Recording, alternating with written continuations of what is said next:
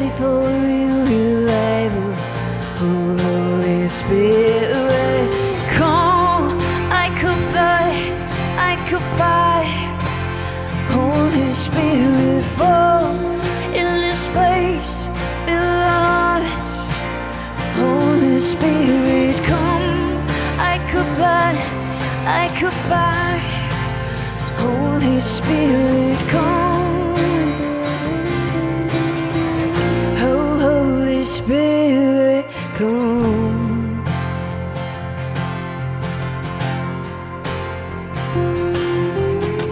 We're on the edge of a new beginning. God, we know you have so much more. We're looking to a new horizon. We're praying for your rain to fall. An overflowing of true redemption, an overflowing of your kingdom. We're ready for a real revival. Oh, Holy Spirit, come. I could play, I could fight. Holy Spirit, fall in this place, in our hearts. Holy Spirit, come. I could fly, I can fight. Holy Spirit, come. Oh, Holy Spirit, come. Oh, can you feel it? Oh, can't you feel it? Heaven is reaching. Oh, can't you hear it? Our God is breaking. Oh, can't you see it? He's got your healing. Oh, just receive it. Receive the freedom. Oh, can you feel it? Heaven is reaching. Oh, can't you hear it? Our God is speaking. Oh, can you see it? He's got your healing. Oh, just receive it. Receive the freedom. Come. I could fly, I could fly. Holy Spirit, fall in this place, in our hearts. Holy Spirit, come. I could fly, I could fly. Holy Spirit, come. Oh, Holy Spirit, come.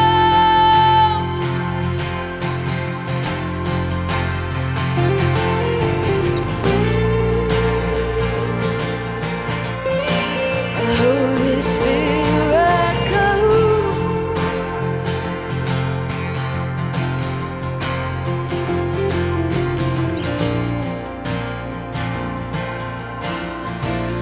Holy Spirit, come. Well, good morning, Grace Point Church. Good morning. Thanks, Brian. I saw that clap. That's very kind of you. I'm just kidding. Obviously, all glory and praise to God.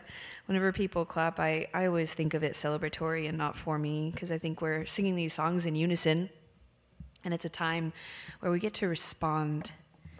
And I told first service, Pastor Bob comes up after this, but he always says that worship isn't like a precursor. It's not just like these songs. It's what we do with our life in response to what Christ accomplished on the cross.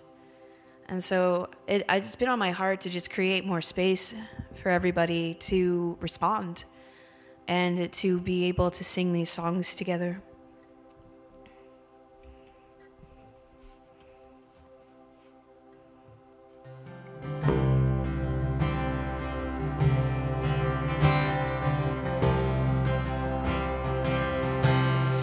Christ is my firm foundation, the rock on which I stand. Everything around me is shaking. I've never been more glad I put my faith in Jesus. 'Cause He's never let me down. He's faithful through generations. Why would He fail now? Sing it out. He won't. He won't. Still got joy. I've still got joy in chaos. I got peace that makes no sense, so I won't be going under. I'm not held by my own strength. I build my life on Jesus. 'Cause He's never let me down. He's faithful in every season. We sing, so why would He fail now? See that? He won't. We sing in faith. He won't. He won't fail. He won't fail. See, He won't. He won't. He won't. He won't fail. He won't fail. See, Christ is my firm foundation, the rock on which I stand. Everything around me shaking. I'm never been more glad I put my faith in Jesus. 'Cause He's never let me down. He's faithful for generations. Why would He fail now? He won't. He won't. He won't fail. He won't fail.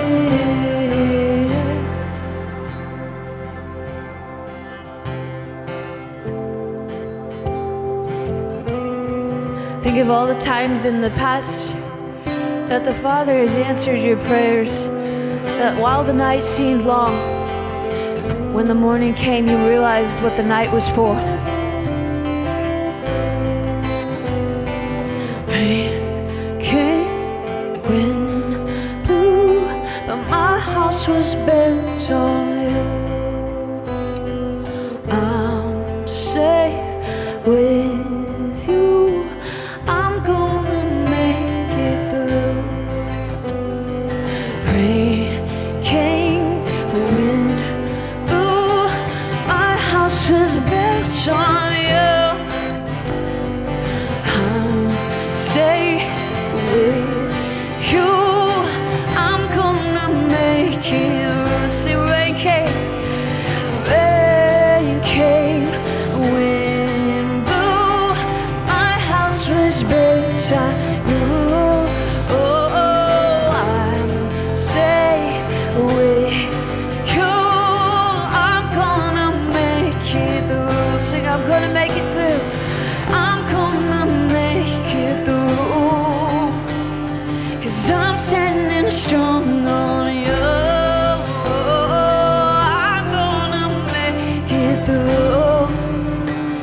'Cause my house was built on you. Say, Christ is my firm foundation, the rock on which I stand. When everything around me is shaking,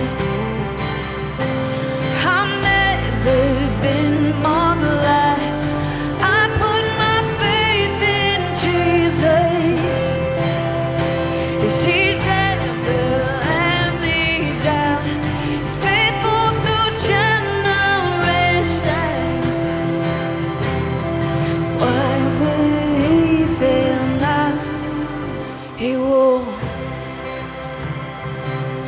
Sing that out. He won't. He won't fail. He won't fail. Sing, he won't. He won't. He won't. He won't fail. He won't fail. He won't. Gonna turn your attention to the screen for announcements. Hey Grace Point, my name is Christian and I'm the Communications Director. We're so glad to have you with us this morning. If it's your first time, make sure to fill out a communications card that's on the seat right in front of you. Up next, here are some things that are taking place upcoming. Hi, this is Sierra, the Children's Ministry Director here. We're so glad you've joined us today. I'd like to tell you about some exciting things that will be happening at Grace Point and how you can get involved. Easter weekend will be on Friday, April 7th through Sunday, April 9th. On Saturday, we'll need lots of help to put on a community-wide Easter egg hunt. We'll need lots of help because we'll need people to run the egg hunt, face painting, craft tables, jumpies, petty zoo, parking, and more. If you'd like to be a part of this event, there's information you need to know on our website and you can sign up at this link. Don't forget, next week, March 5th, is our Faith in Action. Make sure to be here at 9:15 a.m. We'll take a group picture, communion, and then we'll all split off into our sides. We'll also have your t-shirts for all sizes on that morning. For more info, go to gracepointsd.com/FIA. Again, we're so happy to have you with us this morning. Next, let's continue in a time of worship together.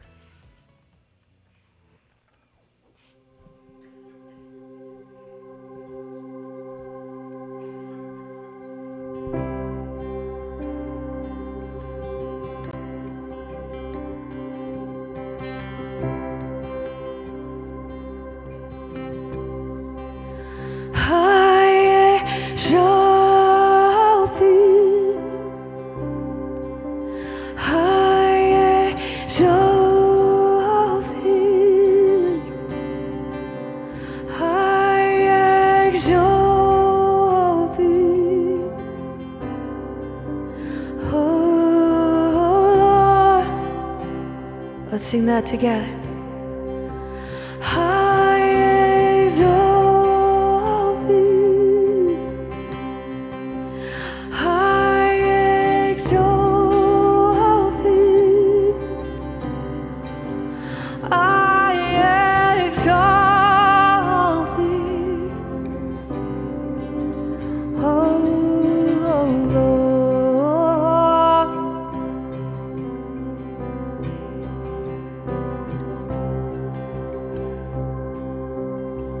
Give you this time. If our hearts need to be softened, may they melt in your hands. Thou, O Lord, art high above all the earth. Thou art exalted far above.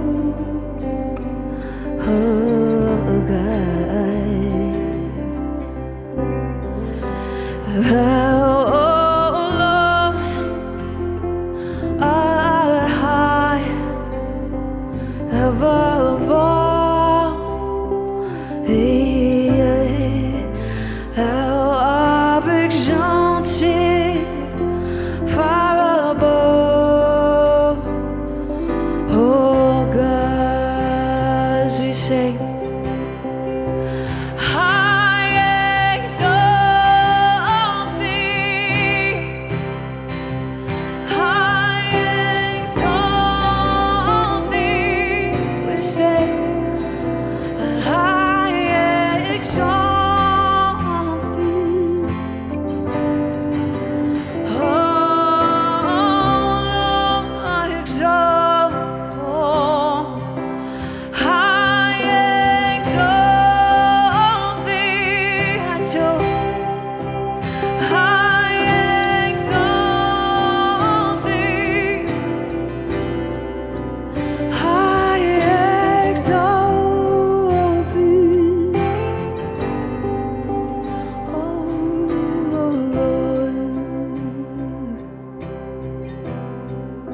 been singing this song for a really long time. I've been singing a lot of worship songs for a long time. You can get lost in the words and lose the meaning, but don't let this pass you by, and don't let these words be vain repetitions. Let they be a sweet incense. Oh Lord, high and high above all the earth, you see it far above. Oh God, for thou Lord, for thou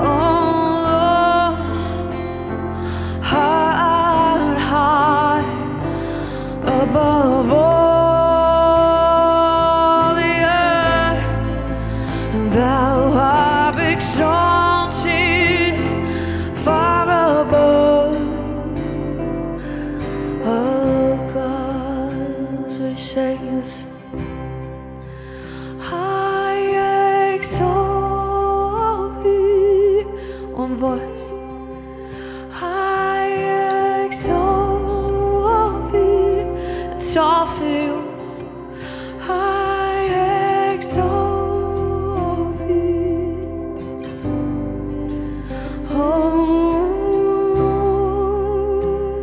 I exalt one more time. I exalt thee. I exalt thee.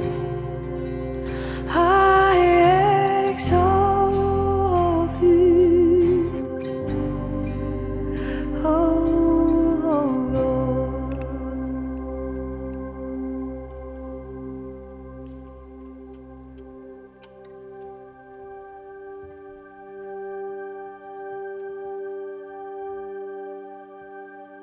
My encouragement for you this morning is to not get so lost in your own pursuit that you lose the pursuit of God and His heart for these people in the world. Don't be so blinded by the security of your faith that you lose sight of how you came to it, that you were once a sinner and you're redeemed by grace.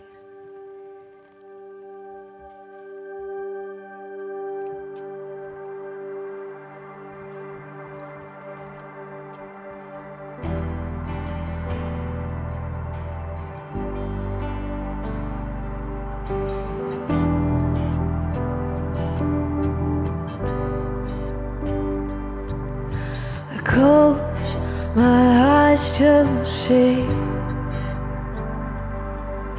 my King in majesty. Your grace compels my soul to love and draw it close. I lift my hands to say, if you feel comfortable, surrender everything. Where I go, I know I'm found. My God, to you I bow, now until forever. Jesus, I surrender. Show me what I don't know, more of you. I'm desperate for your presence, longing to be with you. Lead me to a new place, more of you. And through the fire, I'll persevere. I won't submit to any fear, 'cause where I go, you've been before. My trust is in you, Lord, now until forever. Jesus, I surrender. Show me what I don't know, more of you. I'm desperate for your presence, longing to be with you. Lead me to a new place.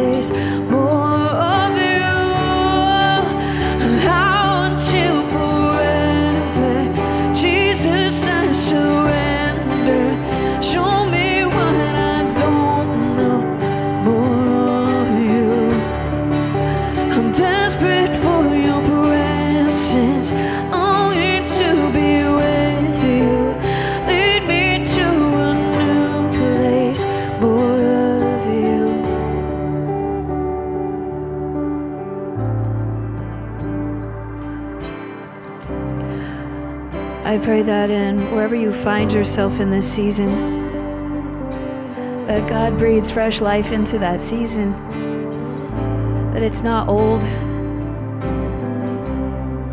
but you will only see what you look for.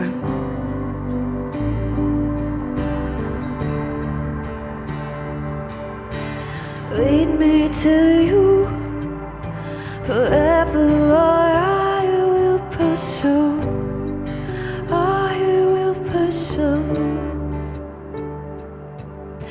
And you were my heart, Jesus. You're all that I want. All that I want. Oh, lead me to you. Forever, Lord, I will pursue. I will pursue you. You've won my heart, Jesus. You are all I want. All I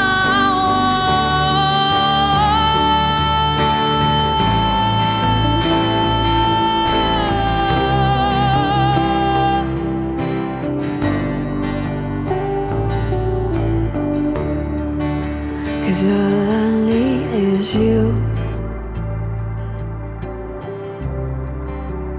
All I need is you, Lord. Is you, Lord. All I need is you. All I need is you, Lord. Is you. And so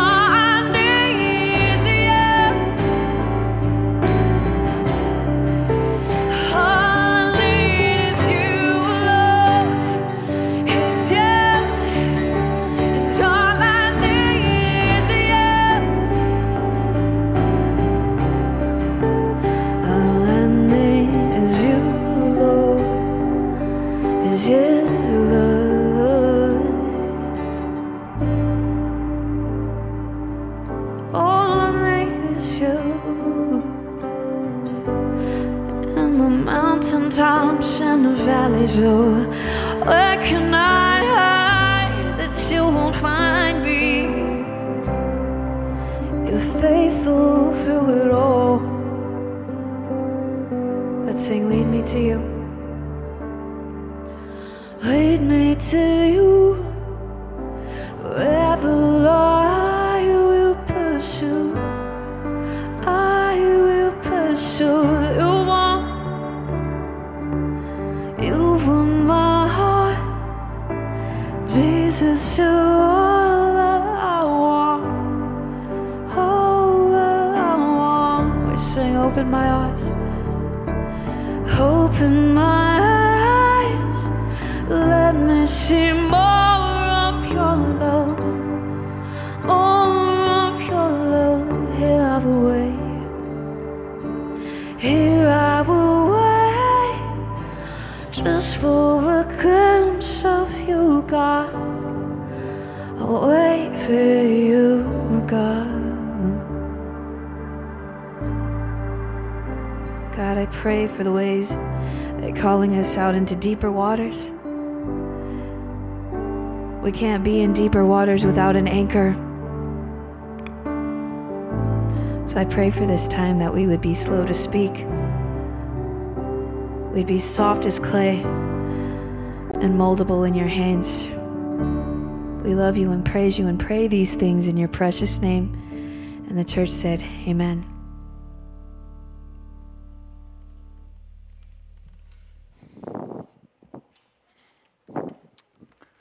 Well, good morning, everybody. It's good to see you. Man, a lot of rain last night, right? So it's good to be in here.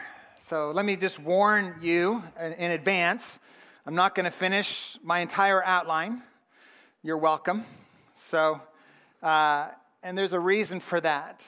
We're going to be going after some more of the Jesus story, the salvation story, the crucifixion story this morning. But rather than just moving on after the middle part of chapter 15, we need to stop and we need to ask some hard questions. We're going to be pulling back two curtains this morning. One is more symbolic. One is very real.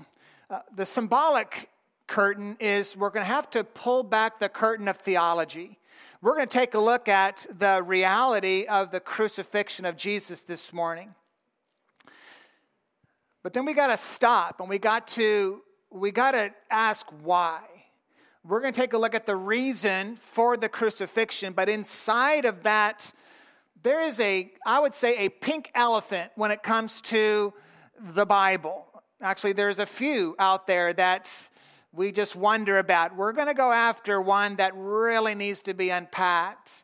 My guess is, in a crowd this size, some of you've never really had some help with this hard question.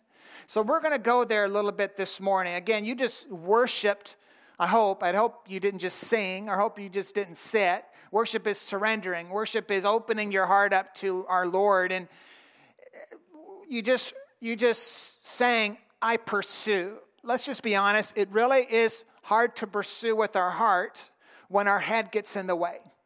For me, for sure. I want to give God my heart, but then my head says, yeah, but what about? So we're going to go after one of those what-abouts this morning. So we'll take a look at the Jesus story, and starting in Mark chapter 15, verse 16. And then we're going to stop after a little while. And then we're going to say, okay, so what? And why? Here we go. Let's just jump right on in. And so Mark chapter 15, verse 16. Early this morning, we know Jesus was hung on the cross at 9 a.m. Before that, there was this early Roman trial. Pontius Pilate, we looked at that last Sunday. Pontius Pilate didn't want to, knew Jesus was innocent of the capital crime he was being convicted of. He didn't deserve to die, and Pilate was right. That's the point. And but Pilate, for fearing losing his job, he said, I'm going to go ahead and give the crowd what they want. And so Pilate pronounced Jesus guilty even though he knew he wasn't. And so now the process of crucifixion begins. So this was inside of what is called the Praetorium, which is on the west side of, about in the middle of the city of Jerusalem. And it's kind of the Roman headquarters. Roman had a world empire, and they conquered many people. And when they conquered Israel, they set up some real estate. And the headquarters in the southern region of Judea was in Jerusalem, the capital city. And the Praetorium is where Pontius Pilate conducted Roman business. And this is where Jesus was convicted guilty. Just like Caiaphas' house on the Jewish side, where Peter was in a courtyard and denied Jesus several times. Typically these places, like Caiaphas' dwelling, his house, and then the Praetorium, there was an inside and there was an outside. And so let's take a look at what happens on another outside area, another courtyard. See, the Roman battalion, the Roman guards were waiting after the criminals were pronounced guilty. The Romans took them and had their way with them. And this is where this starts. Mark 15, verse 16. So now the soldiers led Jesus away from the inside of the Praetorium, inside the palace, that is the governor's headquarters, and they called together the whole battalion, and they clothed Jesus in a purple cloak, and twisting together a crown of thorns they put on him. Now again, Jesus was guilty of high treason. That was the conviction. You are being accused of wanting a revolt against the Romans. And they call you king of the Jews, and that got Rome's attention, that got Pilate's attention. So now the Roman soldiers start making fun of this. You call yourself a king. Well, I guess maybe we should dress you like one. So let's put a purple cloak on you. Purple was the color, a very valuable dye that made the purple colors cloaks. And it was a sign of authority. It was a sign of royalty. You don't just wear purple. You can't afford it. A few can. those in authority, those in royalty. And so they put this purple cloak on Jesus, mocking him. You call yourself a king. And every king needs a crown.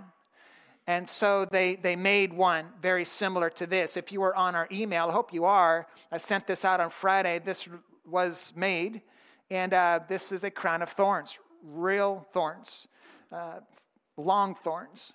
And the type of thorns that would be placed on Jesus' head, not just to cause pain, but to humiliate, to make fun of.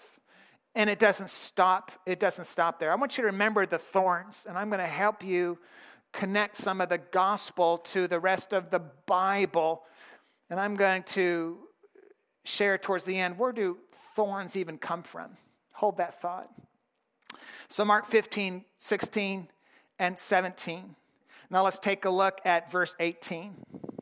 And they began to salute him like he was a king. They're continuing to make fun of him. Hail, King of the Jews. And then they were striking his head with a reed, as if along with a cloak and along with a crown, maybe they gave him a scepter made out of a little piece of plant or a reed. And then they grab it from him and then just beat him with it. So they strike his head with a reed and spitting on him. And then, you're a king, kneeling down. And they made fun, pretending to pay homage to him.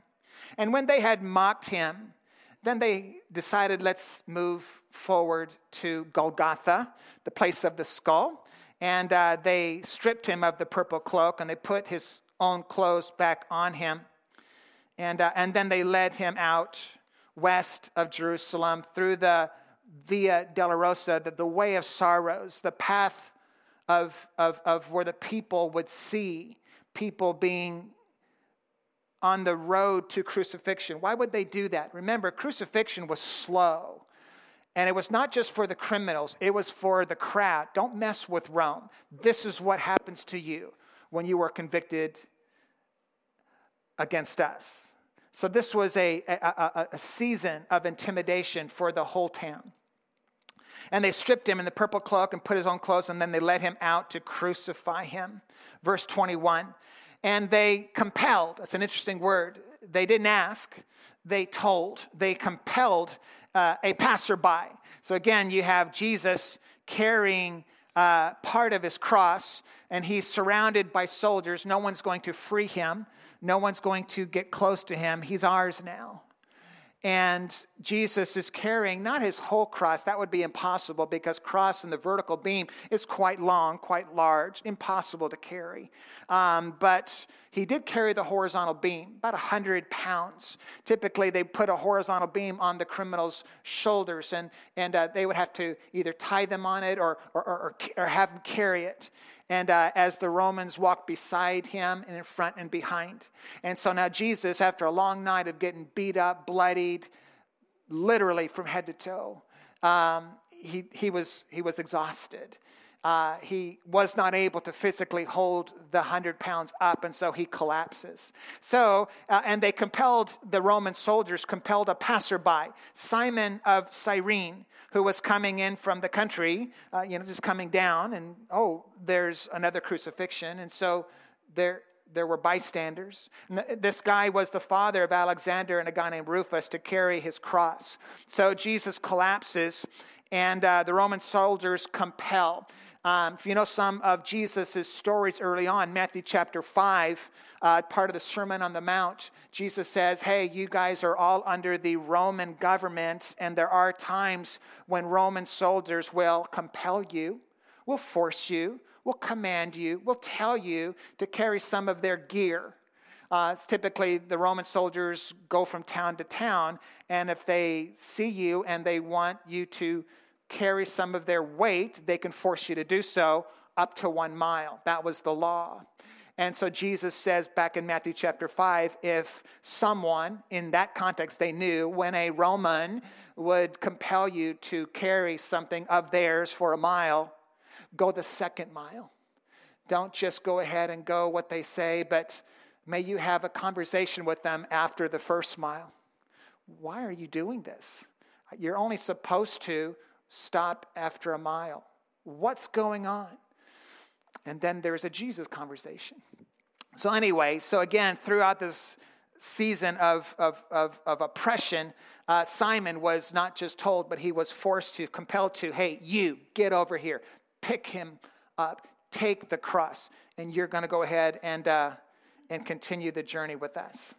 It's interesting, too, just a little pause here. You study the scriptures, just remember, this is not just fantasy, fictional stories. This is real history.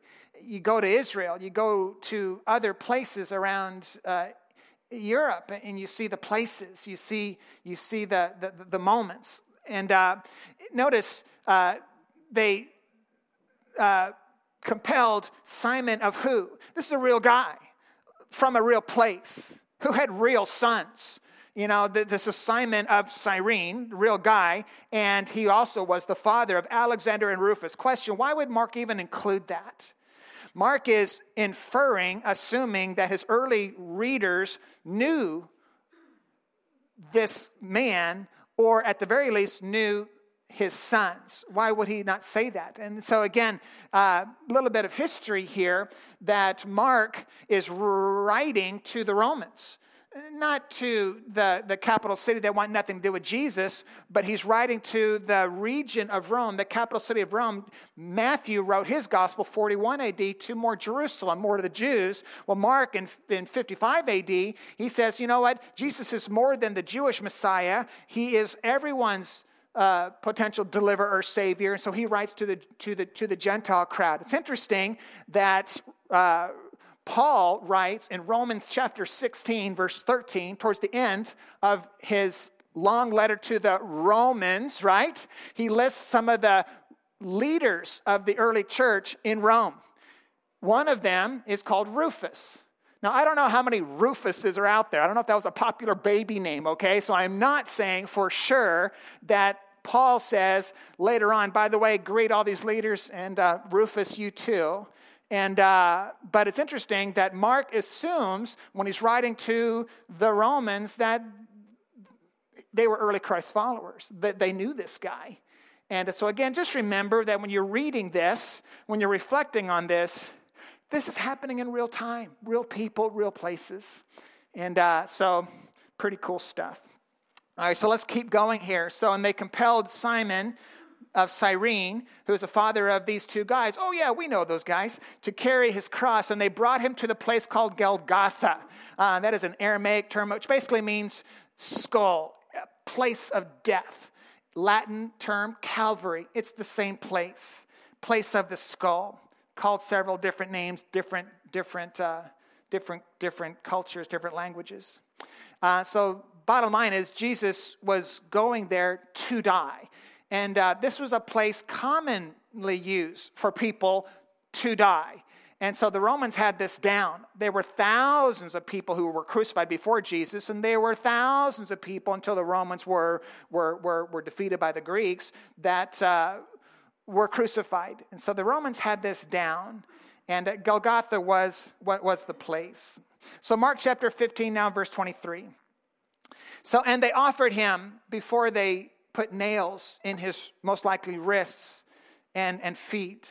And they offered him wine mixed with myrrh, but he did not take it.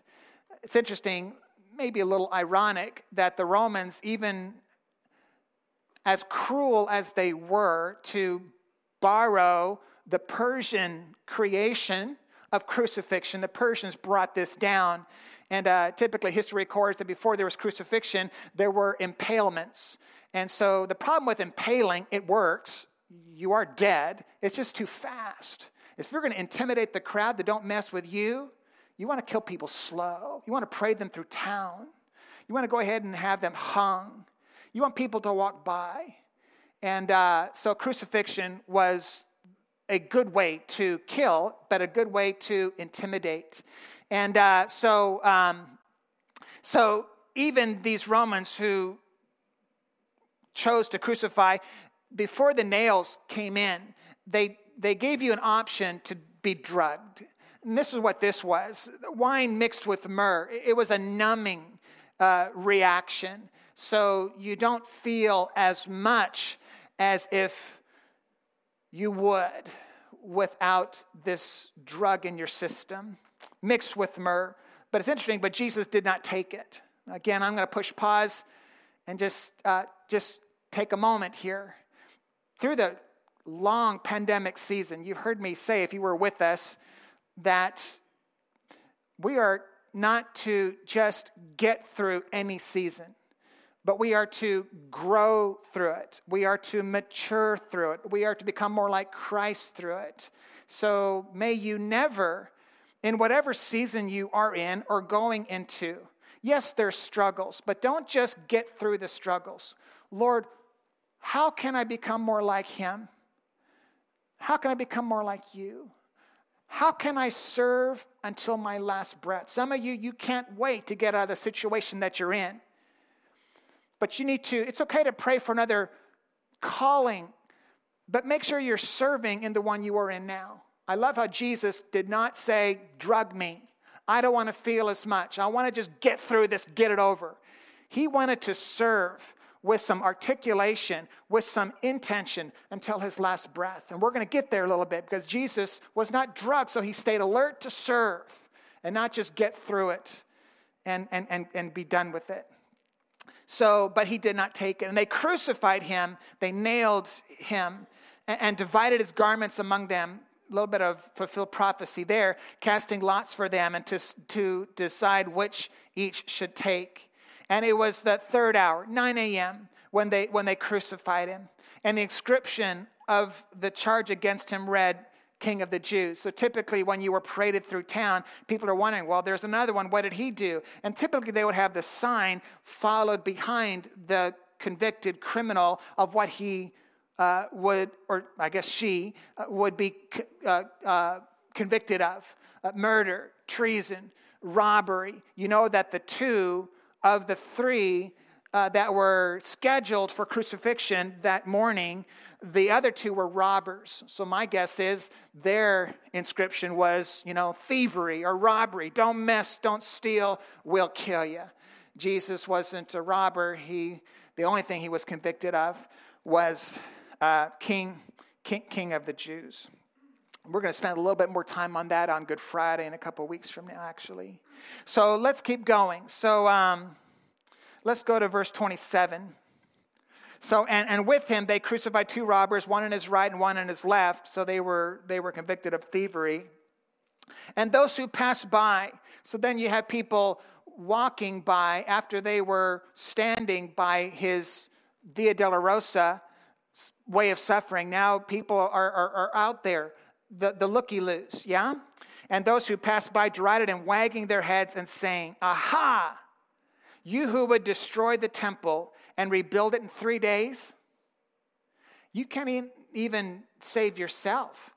And save yourself and come down from the cross. I see that these bystanders still had this resentment towards Jesus. We put our hope in you. We thought you were going to lead us to freedom. We thought you were going to be our king to end our Roman oppression. Now look at you. You're not going to overthrow anybody. I guess they won and you lost. And it's interesting. Save yourself and come down from the cross so you can save us. Ironically, save yourself and come down from the cross so you can save us. The reason why he didn't save himself is so he could save them and save you. We'll talk about that in just a little bit. And so he's being mocked. He's being ridiculed from all sides. And it continues. Look at verse 31. So also the religious leaders, chief priests, man, they have been planning this for a long time. My guess is they're high-fiving each other. It worked. We got him. So also the chief priests with the scribes mocked him to one another, saying, yeah, he saved others. He cannot save himself. Let the Christ, the King of Israel, come down now from the cross. And it's interesting that we may see and believe. I underlined that for me. It's one of the things that kind of shouted to me this week, that we may see and believe. Well, question, what did they already see and hear for 3.5 years? They knew the Bible. They knew the prophecies. Jesus fulfilled every single one of them to date. And they're still saying, we want more, that we may see, that we may believe. Do you know people like that? You, they, these. I have learned that it's not any more evidence that they require. It's a heart. It's a stubbornness. That's what it was for me. Because if they really were saying, I need to see enough to believe in him, they've already seen it. And I think back then and today, the issue is more of one's heart than one's head. So when you are talking to people and it's all about their head, well, what if? Pray for their heart. Pray for God. Would you just open their heart to understand, help them understand that they were made to be loved and they are loved. And sin gets in the way of them experiencing your love. Heart issues. And that's what these Pharisees, these chief priests were struggling with. So, come down from the cross that we may see and believe. And those who were crucified with him even reviled him. So he's getting it from the left and the right. He's getting it from the Jews. He's getting it from the Romans. He's getting it from everybody. I want to push another little pause just for a second. Here's the deal. Here's why I know that Jesus was not living for popularity. He was not living for the prestige or for the respect of his peers, of the people that saw him from a distance. Here's why. See, Jesus didn't have to continue the crucifixion. He literally could have called a timeout. Because, and we're going to get into some theology right now, but more a little bit later on, for sacrificial substitution to be what it needs to be, there needs to be a volitional choice. I choose to offer my life for another. Jesus was not drugged. We talked about that, but he was also not dragged. He went willingly. We've talked about that for the last few weeks. No, Jesus chose not to save himself, so in a sense, he can save you. And he's up there, and he's aware, and everyone is calling him an idiot. Everyone's calling him a fool. If he was living for popularity, so you know what? I'm over this. I am no fool. Let me show you. And he could have stopped it. If he could have called a timeout, Abba would have stopped it. Why did Jesus continue it? He was living for an audience of one. He wasn't living for the opinions of others. I think another example, we're not going to go there, Paul. Paul is someone we still talk about and marvel at and respect. Paul was not respected by his peers either. He was a tent maker. I guess you had a good start as a Pharisee. Now look at you. Church, who or what are you living for? I told the first service, many people, young and old, not just the young and old, you were living in a prison of craving popularity. And you must be applauded by this world to have a sense of identity. If that is you, you are not free. Jesus understood how they viewed him, and he chose to die for them anyway.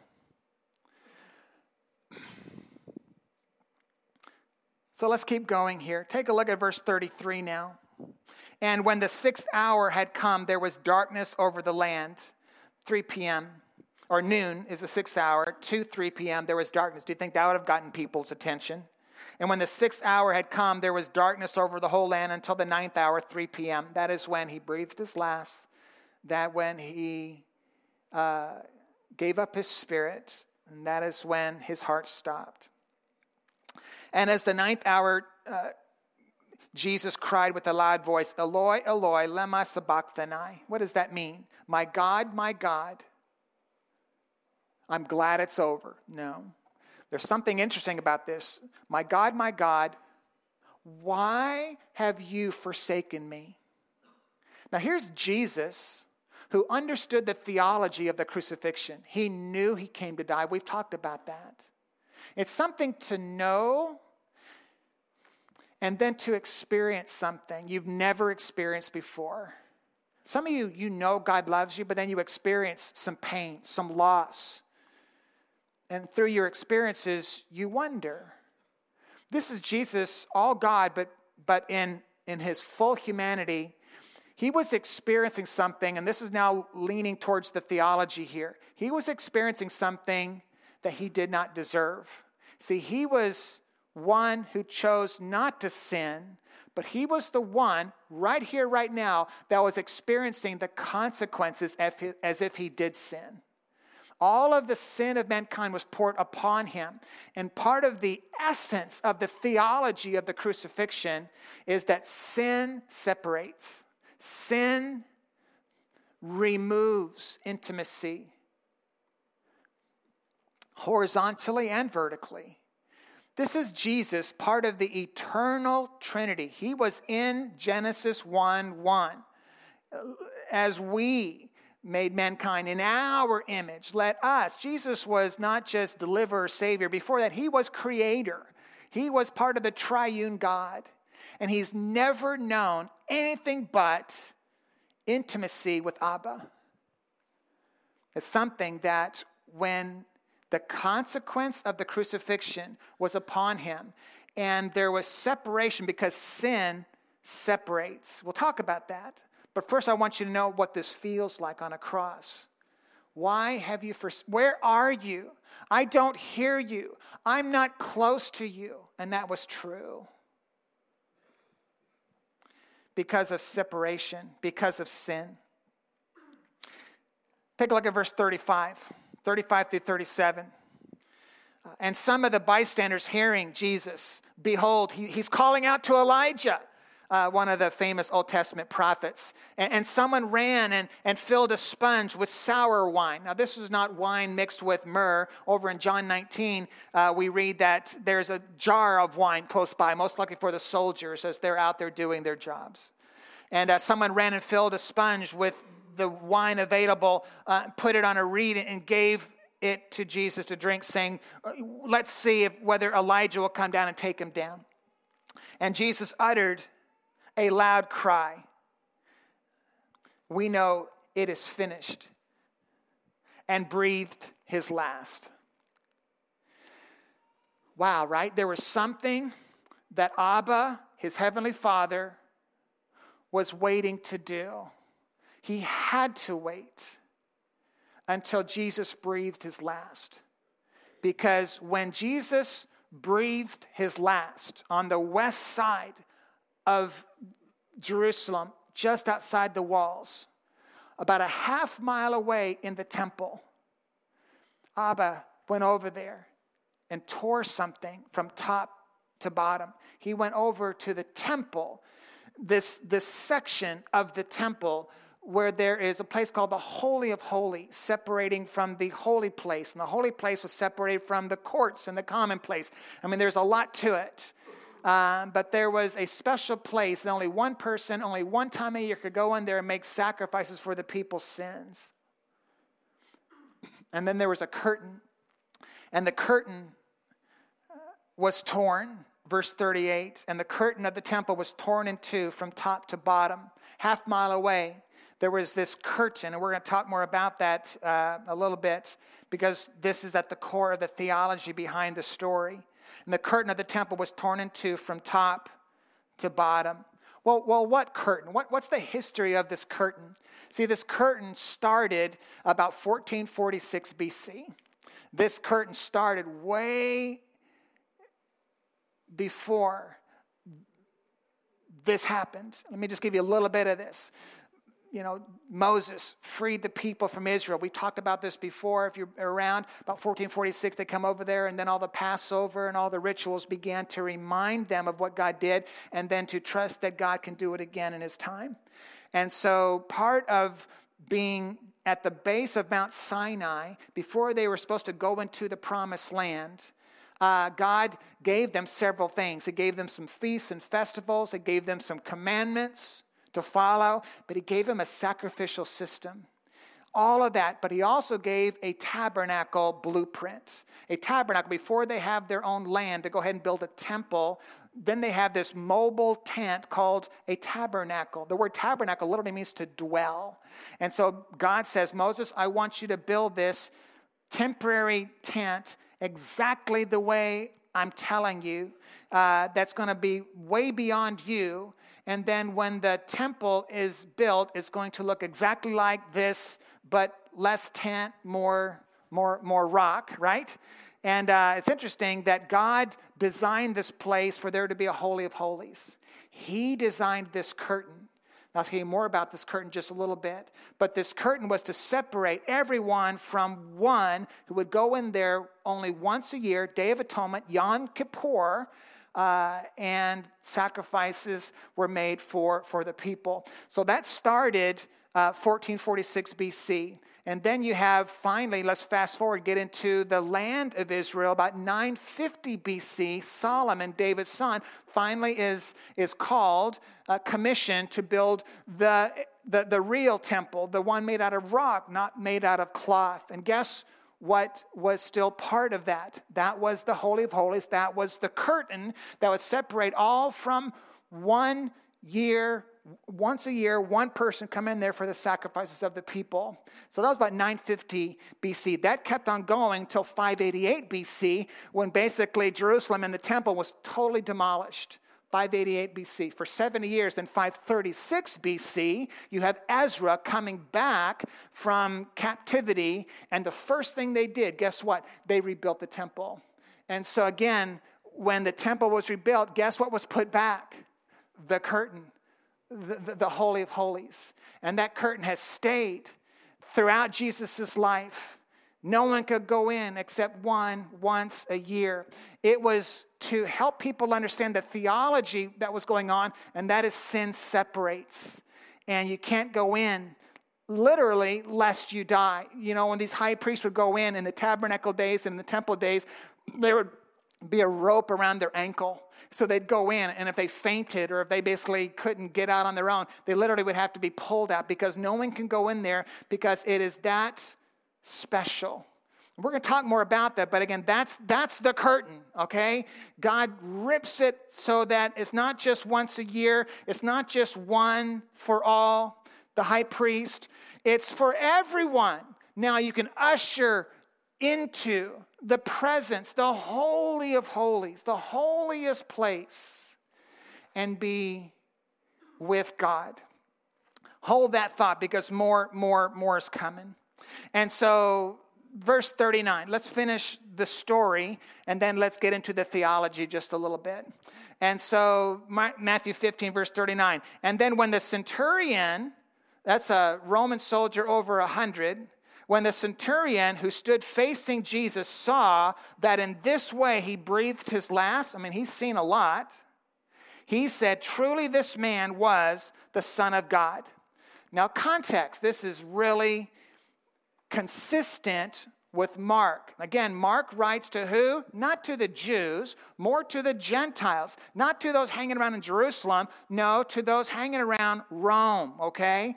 And so Mark's whole premise was that I'm making a case for Christ, that he's more than a Jewish deliverer or savior. He came for everyone, regardless of culture. And so it's no coincidence that when Mark's starting to wrap up his gospel, he makes mention that a Roman centurion made his decision after he considered the case for Christ, and he made the call, truly, Jesus was the Son of God, the one that God sent, the one that came to save. It's interesting that, so this man was the Son of God. Mark 1:1, like a year ago, January, right? We started this, the beginning of the gospel of Jesus Christ, the Son of God. So again, he's writing to the Gentiles saying, let me make a case that he is the Son of God who came for all, who came for you. And then towards the end, he's saying a Roman Gentile is making his decision. What will your decision be? Good stuff, right? So we're going to stop there, and then we're going to continue to move on next week. But now we got to stop and open up another curtain. So again, the curtain in the temple was torn. I need you and I now to step from the story behind the curtain to the theology of it. And let's ask several questions, but I'm really going to go after one. So here we go. You might want to write some of this down and follow along. Mark chapter 10, verse 43 and 45. So this is the reason for the crucifixion. Why did he have to die?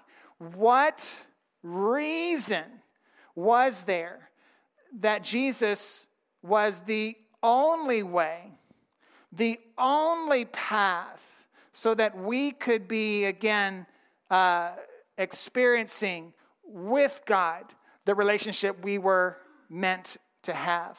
Here we go. I'm going to just do a little primer for this. A couple of weeks ago, we looked at Mark chapter 10. Next Sunday, by the way, this is the passage I'm going to read again in our Faith in Action. I hope you come. I hope you sign up. And we're going to be here in this auditorium, both services, everybody, even some of your friends. And if you have friends, yeah. And so that was supposed to be a joke. Come on, people. You're too serious. So you're going to come here. We're going to take communion.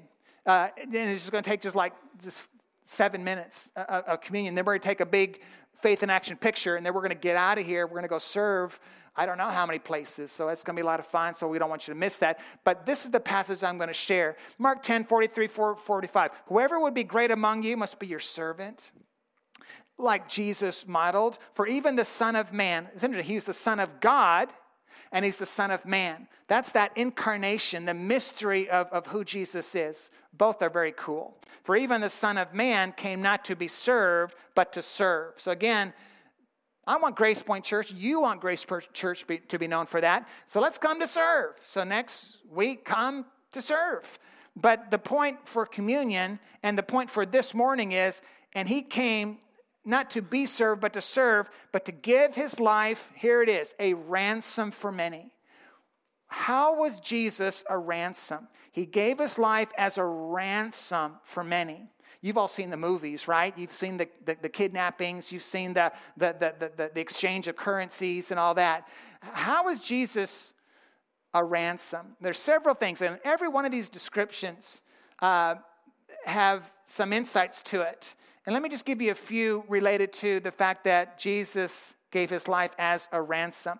I think when I think of ransom, according to the scriptures, I think of something that was paid so that a reconciliation can happen. So someone is away from their loved ones.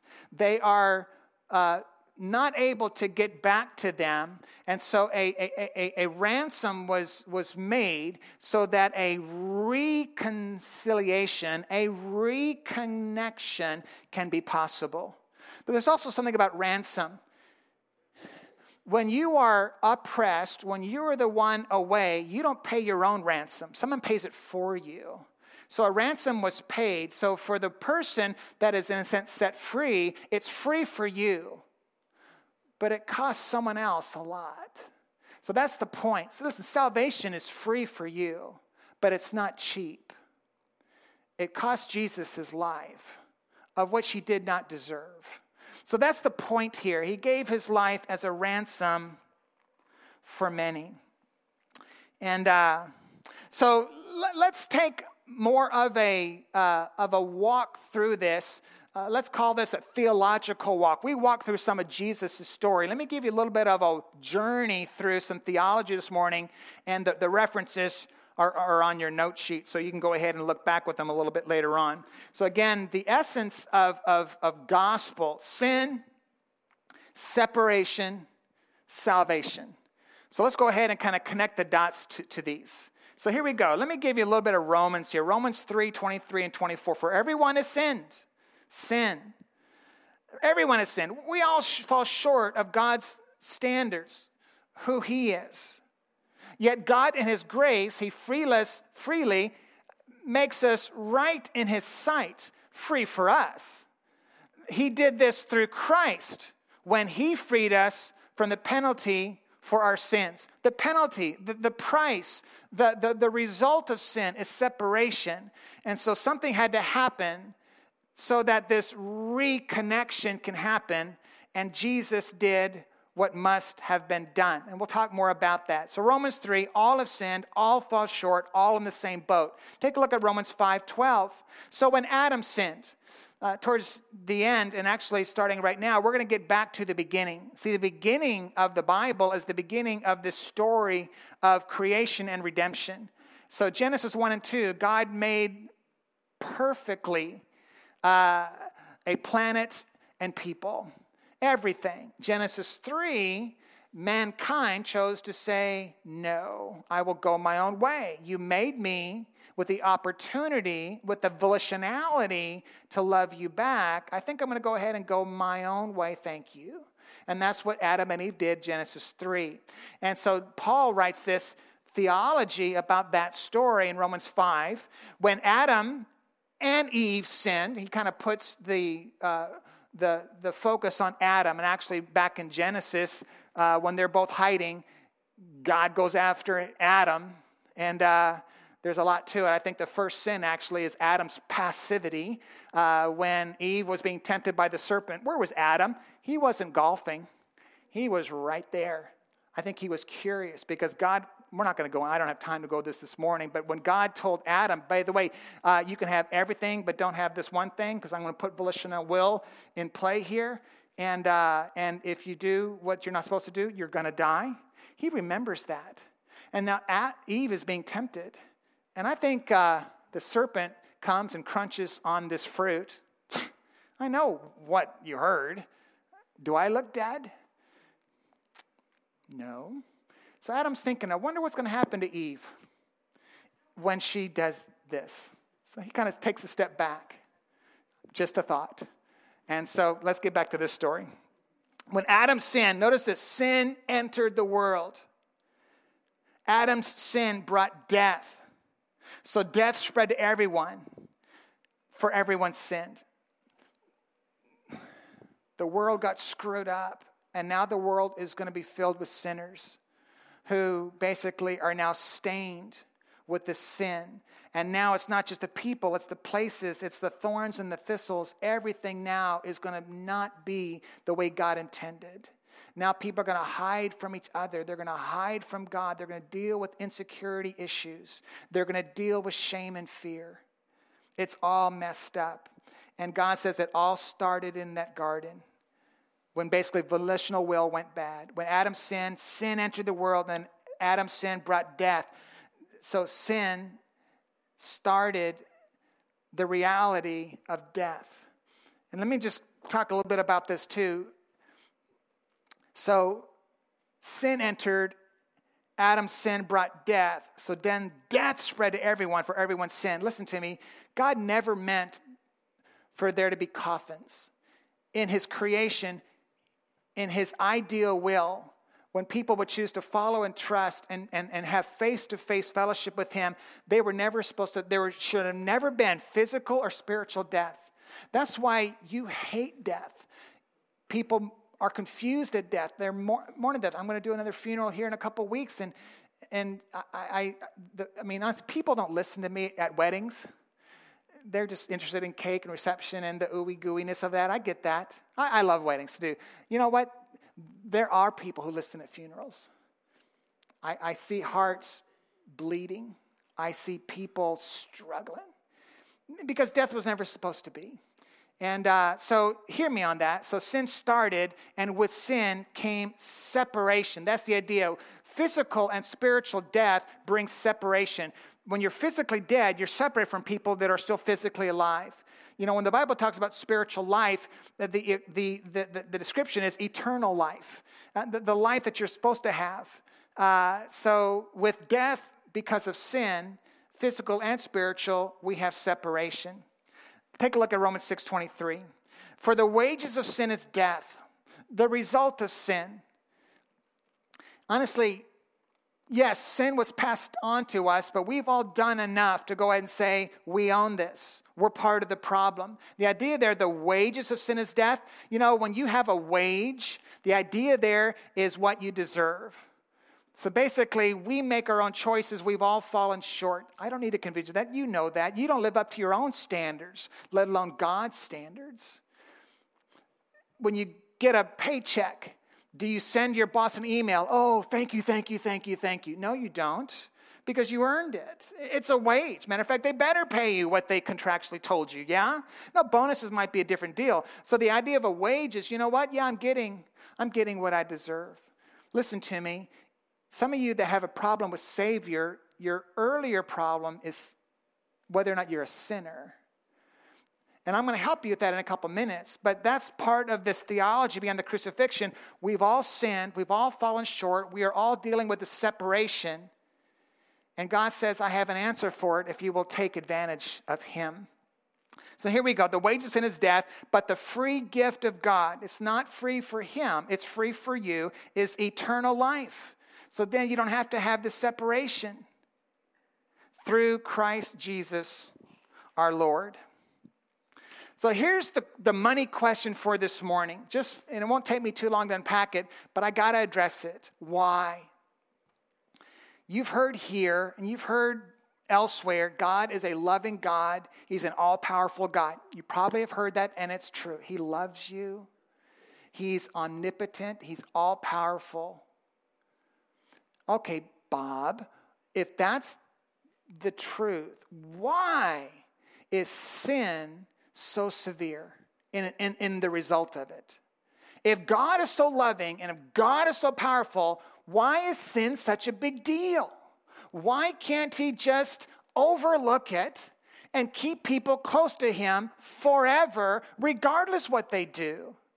Pastor Bob, I have a hard time believing, I have a difficulty grasping God's love and God's power when sin separates.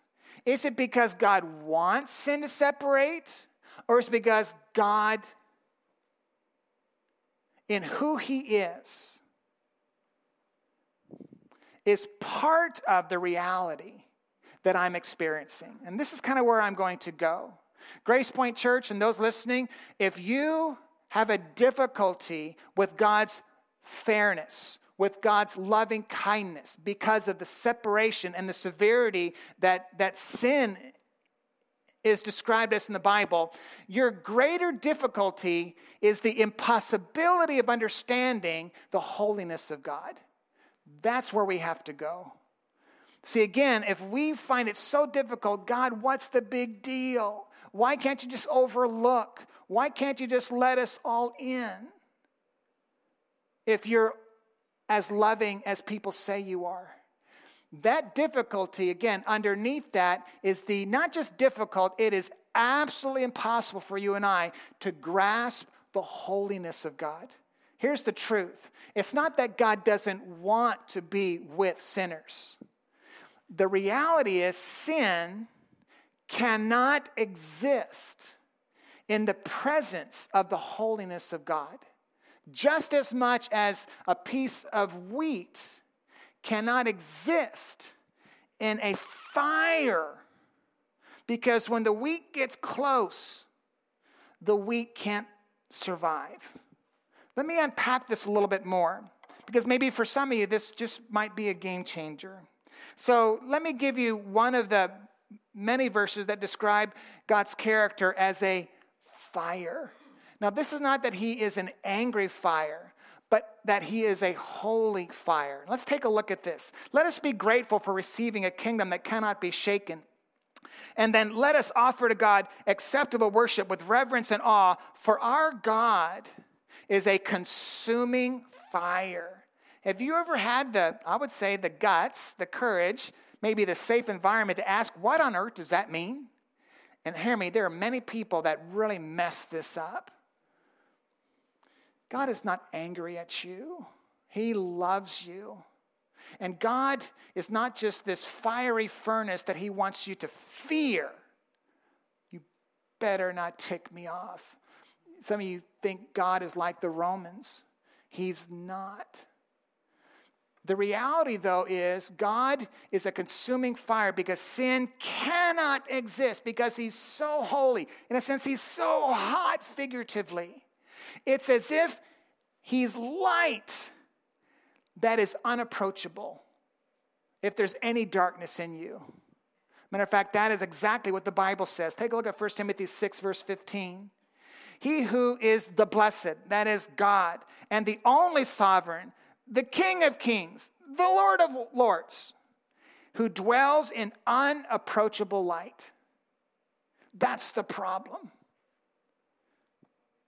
Whom no one has ever seen or can see. You know what would happen if people see God fully? They would not be able to survive. They would not be able to exist. Hence, in the garden, when sin came in, Adam and Eve had to leave. In the garden, there was face-to-face fellowship. That was no more. They still had this connection, but it was never the same. It was never fully face-to-face. Now there was a gap. Now there was sin. Now there was separation. Now there's a curtain. Now there are prophets. All these sacrifices. All of that leads up to the fact that God's holy and we are not. And we're not going to spend all that. There's so much to this. So after the garden, there were people, there were prophets, there were conversations that God had, but never fully, never face to face. Because God is a consuming fire. He is the one who exhibits unapproachable light. Let me give you one example of this, Moses. So Moses was used by God to free the Israelites from Egypt. He's the one that set up the tabernacle, the Holy of Holies, and the curtain. And Moses dealt with inadequacy like most of us do. So Moses said, I just don't think I can do what you're calling me to do. So God, would you just let me see you fully? I just need a moment. Notice what God does in Exodus 33, verse 18. Moses said, please show me your glory. And he said, I will make all my goodness pass before you and will proclaim before you my name, Yahweh the Lord. But you cannot see my face. For man shall not see me and live. Moses, I'll reveal myself to you, but you can't because I'm holy and you're not. Now, there's a lot of verses more. Psalms 34:18, the Lord is close to the brokenhearted. He's close, but not fully face to face. He will bring his compassion and his closeness to you. He wants to carry you. He wants to reveal himself to you. But until sin is finally resolved, until God makes all things new, we still need to wait for the full intimacy that God says you were made to have. Did you know even the devil and Job had this conversation with God, but it wasn't full. It wasn't face to face. The devil can't exist in God's presence. He was cast out of heaven. There's so much to this over through the scriptures. Let me just give you one more, and then I'm going to wrap this up. Mark chapter 9. You were here in a couple months ago, whatever, where we were in Mark. It's the transfiguration of Jesus. Even Jesus, God, man, God the Son, God the man, Son of God, Son of man, he was with people, but not fully. There's only one time in Mark chapter 9 where a few people got a glimpse of his holiness. It's when he kind of stepped out from his skin. And you can read this in Mark 9. His face shined. His whole body was hard to see. It is as if he was unapproachable light. That is the best view that anyone has ever had of Jesus so far.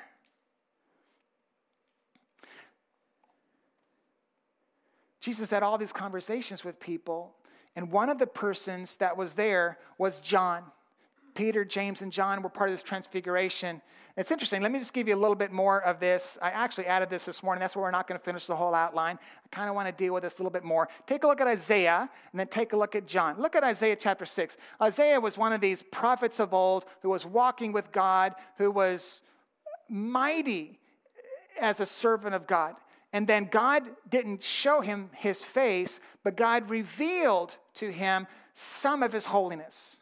Notice what happens here, Isaiah chapter 6. And one called to another, this angel, holy, holy, holy is the Lord of hosts. See, that's our problem. We just think God's holy. He's not. He's holy, holy, holy. What do I mean by that? In the Hebrew, there's only one word for holy. But I love how Hebrew is a graphic language where you can have dots around the nouns and the descriptions, the pictures. And the dots communicate intensity. So you have holy, a couple more dots. You have holier, holy, holy. But then you have holy est, only one of. Holy, holy, holy. So this is who God is. We have no idea how holy God is. That's our problem. But notice this, Isaiah 6. And then notice what Isaiah and how he feels when he sees a glimpse of God. This is not real God. This is revelation of God. Woe is me, I'm lost. I am a man of, I do not belong in your presence. As a matter of fact, the whole world, all my people, don't belong in your presence. They get it. He gets it when they get his holiness. Let me give you quickly one more. Look at Revelation chapter 1. Remember, Peter, James, and John, they're on top of Mark chapter 9, transfiguration. And now, years later, this is John, the old disciple. He doesn't see Jesus, but he gets a revelation of Jesus. Notice how John responds when he gets the best glimpse of his life, of the holiness of God. His face was like the sun, Jesus, shining in full strength. Now again, this is just a revelation. And when I saw him, I fell at his feet as though dead. See, we have a difficulty of the severity of sin because of the impossibility of understanding the holiness of God. They get it when they see it. And friends, when you see Jesus, and regardless of whether you buy in or back away, you will. When you and I see Jesus, we're going to get it. We're going to get the holiness. We're going to get the severity of the mess and the separation that sin caused. I just want you to trust him before that day. So let me give you two more and then I'm done. This is the substitution part of this theology of the crucifixion. The essence of death is separation. The essence of the gospel is substitution. Let him die for you. Let him give life to you. He was pierced for our transgressions. Upon him was the chastisement that brought us peace. And with his wounds, we are healed. We all like sheep, fallen short, gone astray. The Lord has laid on him the iniquity of us all. He himself bore our sins on the tree, that we might die to sin, live to righteousness. By his wounds, substitute, we have been healed. One last one, 1 Peter 3. For Christ also suffered once for sins, the righteous for you and me, that he might bring us to God. Let me give you one last word picture back in Genesis, which is really pretty darn cool. I just hope it's more than cool. I hope it causes some of you to make a decision. So back in the Garden of Eden, you have sin that came in. Now, sin separates, so Adam and Eve had to leave. That is where this face-to-face fellowship was not going to be permitted, not to be allowed because of God's holiness and their lack of. So they're out, and their relationship was never the same since. Do you know what was between the garden and those who left Eden? An angel. An angel was placed there, says you can't go back. There's a tree of life there. There's sin. It's severe. I'm holy. You're not. And I'm going to care. I'm going to dwell, but never again fully. It's interesting that in the curtain that God told Moses to embroider for the tabernacle and the temple starting 1,500 years before Jesus. Do you know what God said? Make sure you embroider into the curtain that no one can go in except one person once a year. Cherubim, angels. Angels are embedded in that curtain as a symbol that it all started years ago in a garden when sin separates. Did you also know that in Genesis chapter 3, it was not just that sin separates, but now sin causes thorns and thistles. I didn't even get this until this morning. It's interesting that the very painful reality that was put on Jesus' head started with sin. God never meant there to be thorns and thistles. But Jesus says, I'm going to go ahead and allow the pain and the reality of sin to be put on me so you can go free. Don't miss the theology of the crucifixion. You bow your heads, let's finally pray. Father, thank you for an opportunity where we can understand with our head more of who you are and who we are not, more of your love for us, and more of the opportunity we have to be reconciled, to return, to have a ransom paid because of our sin. So we can be adopted in, we can be back part of your family. Father, I pray for those here whose head has been keeping their heart from you. Father, I pray that we would recognize that we're always going to have questions. But may we never wait for all of our questions to be answered before we answer the question of who Jesus is and why did he die. And wherever you are with your head down, come on. Your kids are fine. Your car is fine. Don't miss this opportunity. Would you bow your knee and give your life to the one who made it possible for you to have real life? That Jesus Christ, I know, I finally recognize why you came to die. You didn't have to, you chose to, and you were fully awake, fully alert when you breathed your last for me. And Jesus Christ, right here, right now, as a churchian, as someone who has embraced religion, I realize, God, more than anything else, I need a relationship with you. Would you forgive me for my sin? Would you adopt me into your family? And I accept you as my Savior to forgive, my Lord to lead. Help me with my heart, help me with my head, seek you and pursue you from this day forward as part of your family. In Jesus' name, amen.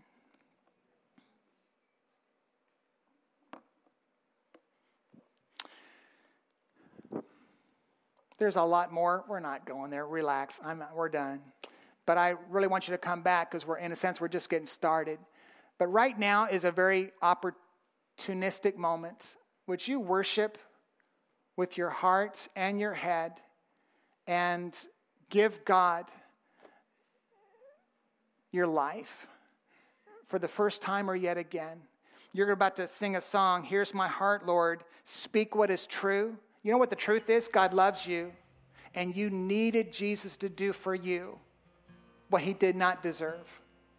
Accept that, and let's walk with him together.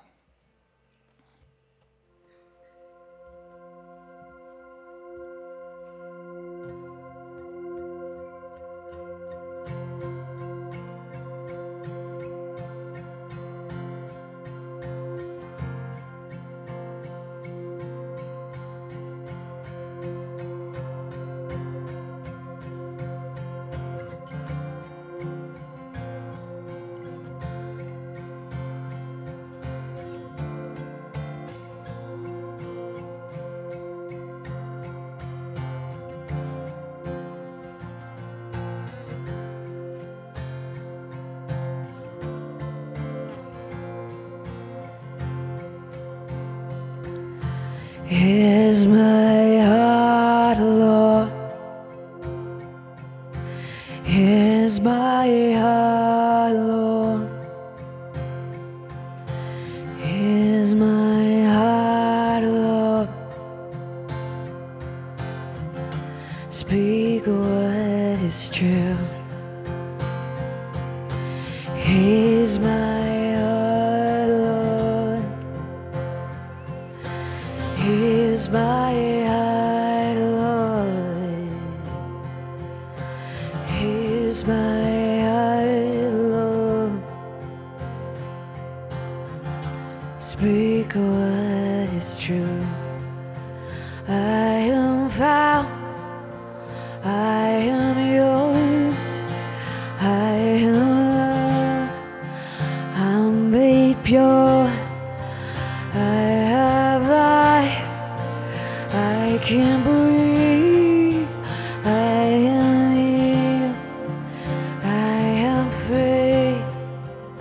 sing. Here's my heart, Lord. Here's my heart, Lord. Here's my heart, Lord. Speak what is true. I am found. I am yours. I am loved. I'm made pure. I have life. I can breathe. I am healed and I am free. 'Cause you are strong. You are sure. You are light. You've endured. You are good. Always true. You are light. Breaking through.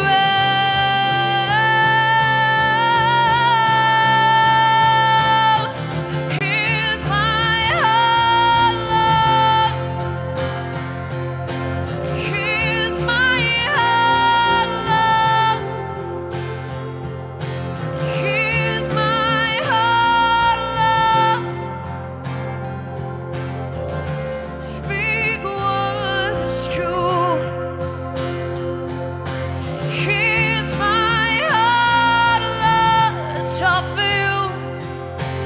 Here's my heart, Lord. Here's my heart, Lord.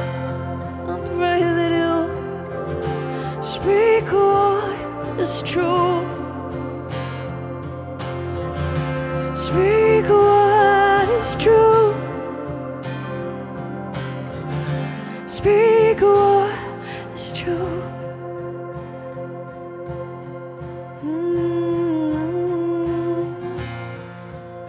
Will you stand with me? We're going to sing these verses one more time through. The more often that you speak truth, the more often it becomes real. Because sometimes the brain has to guide the heart. Once God plants that seed, and the more often you hear it, the deeper the seed goes to grow roots. I am found.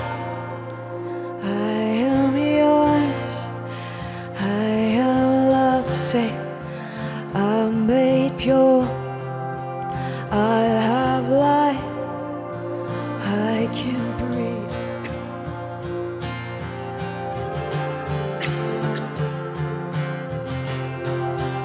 You are strong.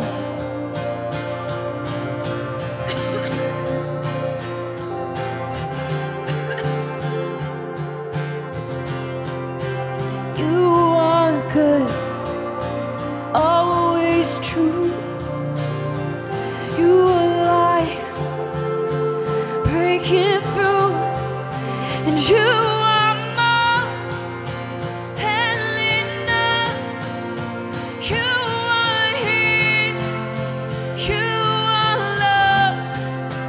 You are hope. You are grace. You're all I have. You're everything.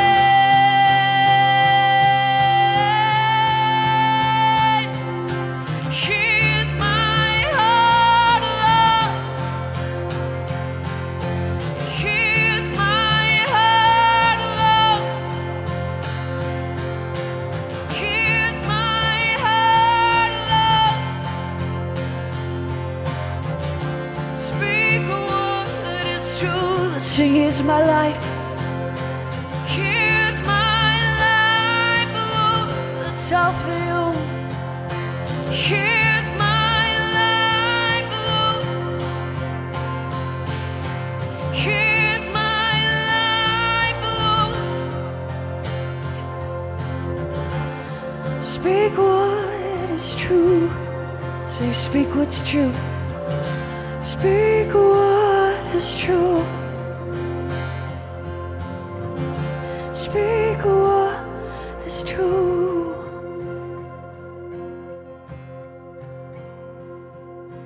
Grace Point Church, would you have a seat for just a minute?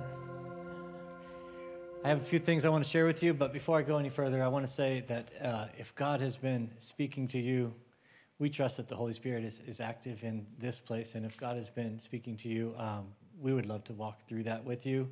We would want an opportunity to pray with you, but the only way we can do that is if you come find me, come find Pastor Bob, come find somebody to be a part of this. If God has been stirring in your heart, let us know. Besides that, I just have a few things I want to say before I let you go.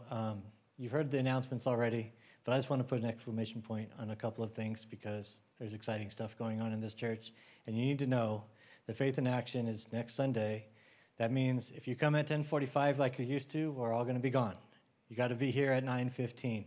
9:15, we'll meet here out at the tables. You'll get a T-shirt. I wish I had them for you today. I do not. They're late. I'm sorry. But come back next week. Unless you've already got a shirt, come wearing your shirt. But otherwise, I'm going to have them for you at 9:15 right here. Grab a shirt, come take a picture with us, take communion, and then go out and serve in your projects. And if you have not yet signed up, please do so. We're about 70% full. That's awesome. That means that we've got enough people to make every project a success. It also means there's room for you to get on board. So there's information about those projects out at the gazebo. I'll be there. You can ask any question you like. You can also sign up online with the link that most of you have. If you don't have it, get on our email list. You will get it. The other thing you heard about is Easter. Easter is around the corner.